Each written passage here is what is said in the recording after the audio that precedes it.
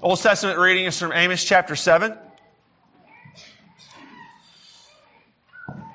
This is what God showed me. The Lord was standing by a wall that had been built true to plumb, with a plumb line in his hand. And the Lord asked me, "What do you see, Amos?" "A plumb line," I replied. And then the Lord said, "Look, I'm setting a plumb line among my people Israel. I will spare them no longer. The high places of Isaac will be destroyed, and the sanctuaries of Israel will be ruined. With my sword I will rise against the house of Jeroboam." Then Amaziah, the priest of Bethel, sent a message to Jeroboam, king of Israel. "Amos is raising a conspiracy against you in the very heart of Israel. The land cannot bear all his words. For this is what Amos is saying. Jeroboam will die by the sword, and Israel will surely go into exile, away from their native land." And then Amaziah said to Amos, "Get out, you seer. Go back to the land of Judah. Earn your bread there and do your prophesying there. Don't prophesy anymore at Bethel, because this is the king's sanctuary and the temple of the kingdom." Amos answered Amaziah, "I was neither a prophet nor a prophet's son, but I was a shepherd, and I also took care of sycamore fig trees. But the Lord took me from tending the flock and said to me, 'Go, prophesy to my people Israel.'" This is the word of the Lord. Thanks be to God. Epistle readings from Ephesians chapter 1. Paul says, "Praise be to the God and Father of our Lord Jesus Christ, who has blessed us in the heavenly realms with every spiritual blessing in Christ. For he chose us in him before the creation of the world, to be holy and blameless in his sight. In love he predestined us to be adopted as his sons through Jesus Christ, in accordance with his pleasure and will, to the praise of his glorious grace, which he has freely given us in the one he loves. In him we have redemption through his blood, the forgiveness of sins, in accordance with the riches of God's grace that he lavished on us with all wisdom and understanding. And he made known to us the mystery of his will according to his good pleasure, which he purposed in Christ, to be put into effect when the times will have reached their fulfillment, to bring all things in heaven and on earth together under one head, even Christ. In him we were also chosen, having been predestined according to the plan of him who works out everything in conformity with the purpose of his will, in order that we, who were the first to hope in Christ, might be for the praise of his glory. And you also were included in Christ when you heard the word of truth, the gospel of your salvation. Having believed, you were marked in him with a seal, the promised Holy Spirit, who is a deposit, guaranteeing our inheritance until the redemption of those who are God's possession, to the praise of his glory. This is the word of the Lord. Thanks be to God. The gospel reading is about John the Baptist and Herod. It's a companion to the reading that we just read from Amos. In the book of Amos, Amos is prophesying against Jeroboam, the king of Israel. Jeroboam has set up a false center of worship in Bethel as an alternative to the center of worship in Jerusalem. Jerusalem is where God's people are supposed to worship. Because Jeroboam is the king of Israel, which is now divided from Judah, he's scared that if people will go to Jerusalem to worship, that they'll abandon the kingdom of Israel and be loyal to Judah instead. So he sets up this false center of worship. Amos prophesies against that false center of worship. And then Jeroboam says, or Amaziah, who's working for Jeroboam, says, "Get back and go to Judah." It's all about politics. It's all about politics. And this is oftentimes where your Christianity is going to intersect with culture in the harshest way, is when it comes into contact with politics. The political system does not like Jesus, because the political system likes its own power. And we see that same thing happen in the gospel reading. The Holy Gospel according to St. Mark, the 6th chapter. "Glory to you, O Lord." King Herod heard about this, for Jesus' name had become well known. That's what heard about what the gospel reading was about last week. This is the next section. Some were saying, John the Baptist has been raised from the dead, and that's why miraculous powers are at work in him. And others said, he's Elijah. And still others, so there's a prophecy in the Old Testament that when the Messiah came, Elijah would show up first to prepare the way. And others still claimed, he's a prophet, like one of the prophets of long ago. But when Herod heard this, he said, John, the man I beheaded, has been raised from the dead. For Herod himself had given orders to have John arrested, and he had him bound and put in prison. He did this because of Herodias, his brother Philip's wife, whom he had married. For John had been saying to Herod, it's not lawful for you to have your brother's wife. So Herodias nursed a grudge against John and wanted to kill him. But she wasn't able to because Herod feared John and protected him, knowing him to be a righteous and holy man. And when Herod heard John, he was greatly puzzled, yet he liked to listen to him. Finally, the opportune time came. On his birthday, Herod gave a banquet for his high officials and military commanders and the leading men of Galilee.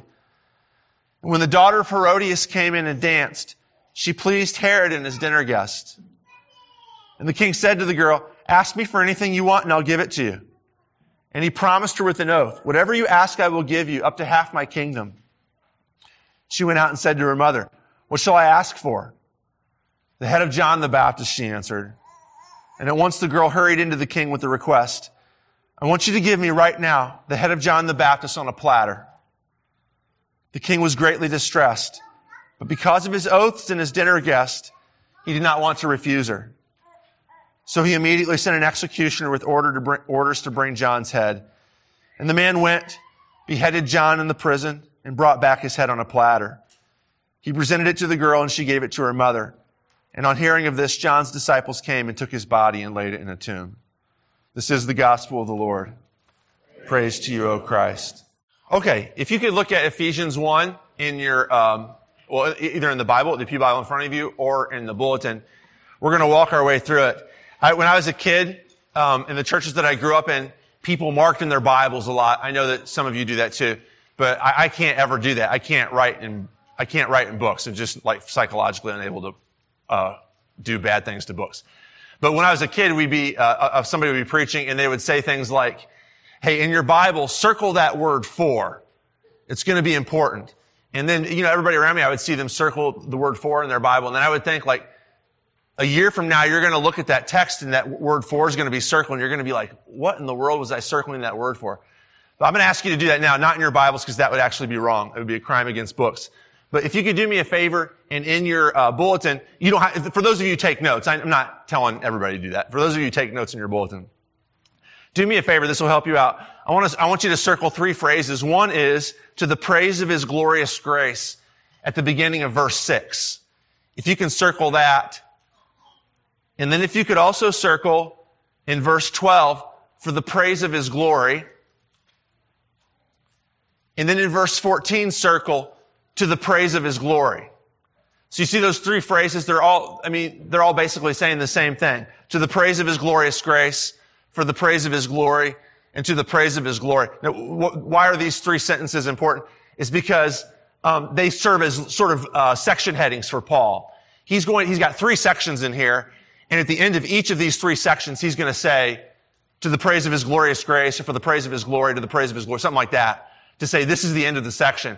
Now, what does that mean, to the praise of his glorious grace?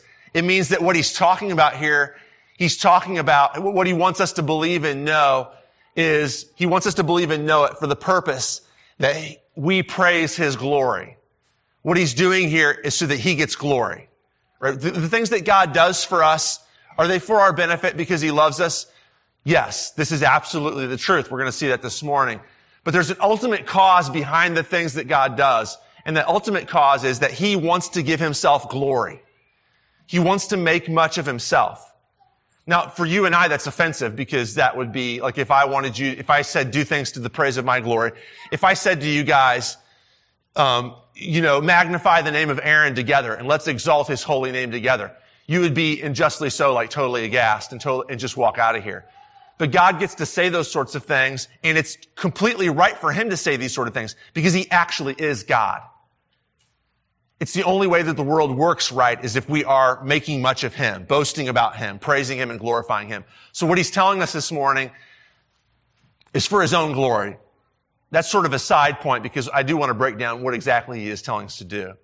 Now, what's interesting to me is that these 3 points each coincide with one of the persons of the Trinity. The first section of verses has to do with what God the Father is doing. The middle section of the verses in between to the praise of his glory, for the praise of his glory, have to do with what God the Son is doing. And the very last section of verses has to do with the Holy Spirit. So Paul is hitting us right at the beginning of Ephesians. Paul is hitting us with Trinitarian theology. And it's not just abstract like, here's the Trinity. It's true. You should believe in it. It's what does the Trinity do? Why do Christians believe in the Trinity? There's actually a reason for the Trinity. The Trinity is actually doing things. Now, the Trinity is doing way more than what Ephesians 1, Ephesians 1 doesn't tell the whole story, but Ephesians 1 tells us a little bit about what the Trinity is doing. Okay, so let's look at this first section, verses 3 through 6.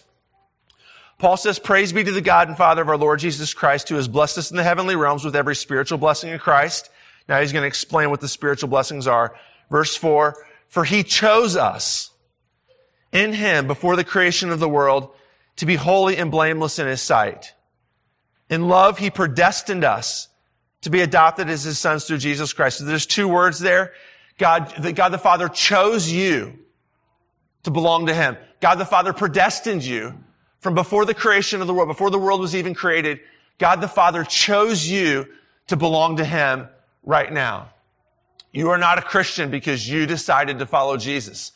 Although if you are a Christian, at some point you have decided to follow Jesus, but you've only decided to follow Jesus because at some prior point, God the Father decided that you were going to follow Jesus, chose you, and pulled you to himself. This is the doctrine of election. Now, there's all kinds of questions that we can ask here. Like, so why didn't God choose other people? Why didn't God choose people who don't believe? The Bible is concerned with these questions as well. It comes up all the time, all right? It comes up in the book of Job. It comes up in Genesis chapter 3. It comes up in Romans chapter 9, where Paul says, how can God find fault with people that he didn't elect to be his own children? If you want to discuss these questions, they're super important, by the way. I'm not blowing them off. I just don't feel like talking about them here because there's something else I want to do. If you come to Adult Bible Study and you want to talk about them right after this, you're more than welcome. We can talk about them there. But right now, I don't want to ignore all these important questions. But what I want to say is that by focusing on these questions, you could miss Paul's larger point. And that is, God chose you. You.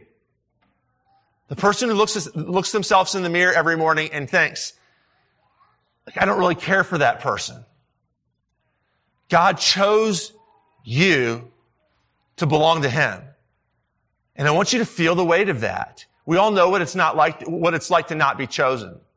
I was telling Harry a couple nights ago, I was telling him about when I was in elementary school, I was never chosen first to be on anybody's sports team. Always last. And there's nothing wrong with that, right? I mean, I'm not going to expect people in fourth grade to choose the worst soccer player to be on their team just to be nice or to make a theological point about grace or anything like that. You choose the best players because you want to win at recess, right? But even as I was talking to him, I was remembering the feeling of not being chosen, of being the last one, of knowing that the only reason I'm on this team is because they ran out of people. And it would be bad form to say, nobody chooses you. Go sit down until recess is over. But remember the feeling, what it's like to be chosen. This is actually, think back, or like if you're like in the first stages of a relationship right now, think about it. For those of you who've been married for a while, think back to what it was like. Think back to the thrill of first dating. Remember this is true. Part of that thrill, a big part of that thrill, is the sense of being chosen. The sense that somebody else wants me. Look, I didn't talk to Angela before saying this, and I should have. She's hiding behind Quinn's head, so I won't see her face. And I usually try and talk to people before I say things about them. But when we were in college, there was two guys who really, really liked Angela. And one of them was like Mr. like spectacularly handsome. His name was Todd, and like super chiseled jaw. He looked like a movie star, and I'm not just saying that. And then there was another guy who also liked her named Brendan, who is absolutely brilliant. I mean, he's a medical doctor today, super well respected. And she chose me. I was neither of those things. I was ugly and I was an English major, which is like the worst prospects for financial security ever. Right? I still remember thinking in that moment, now it slips away from you. You start to take it for granted. But I remember thinking, like, that's unbelievable. Like, why me? That's the kind of theological question you can ask. Why me and why not somebody else? But don't let it get in the way of like the pure, brilliant relief, comfort, satisfaction, security of knowing that God loves you and has chosen you to belong to Him. Why has He chosen you? Here's the best thing that we have in terms of an answer. Look at the end of verse 5. He did this in accordance with His pleasure and with His will. He chose you for His pleasure and His will. And that means, pleasure means because He likes you. He loves you. It's Deuteronomy 7:7, right? Moses says to the people of Israel, so the people of Israel have the same question a lot of us have. Why us? Why not choose Greece? They're smart. Why not choose Egypt? They're rich and powerful. Why did you choose this little tiny minority ethnic slave group? And the only answer in Deuteronomy 7:7 is God chose you because God loves you and wants you. God loves you and wants you. That's what it is. His pleasure and His will. He likes you. He wants to have a relationship with you. And so He chose you to be in that relationship. Feel the emotion of that. Okay. Second thing, God the Son redeems us. So moving on here. Verse 5, He predestined us to be adopted as His sons through Jesus Christ in accordance with His pleasure and will, to the praise of His glorious grace. There's that section footer. Now we're going to move into the section on Jesus, which He has freely given us in the one He loves. That's Jesus. In Him, in Jesus, we have redemption through His blood, the forgiveness of sins in accordance with the riches of God's grace that He lavished on us with all wisdom and understanding.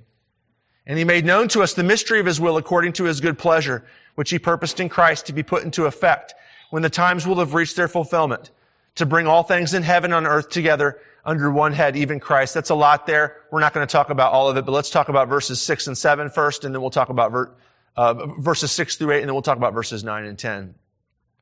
Redemption. In Jesus, we have redemption through His blood. What does that mean? Redemption is pawn shop language. You hawk something at the pawn shop because you need a little cash. You go back later and you redeem it. You buy it back. It's yours. It belongs to you. But you go and you give money to get it back for yourself. In the Bible, especially in the Old Testament, when the Old Testament writers talk about redemption, they most frequently are talking about slavery. For instance, at the beginning of Exodus 20, God has redeemed His people, Israel, out of slavery. The people of Israel are slaves, but they really belong to the Creator God. What does God do to get them out of slavery? He goes and He pays the price to buy them out of slavery.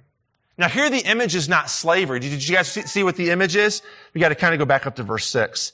The image is, verse 5. The image is adoption. God predestined us to be adopted as His sons through Jesus Christ. God came to the orphanage where you were at. You were outsiders. You were disenfranchised. You were not connected to God. And God comes to the orphanage and pays the price to make you His own children. And so you can see how this is connected to that choosing thing, right?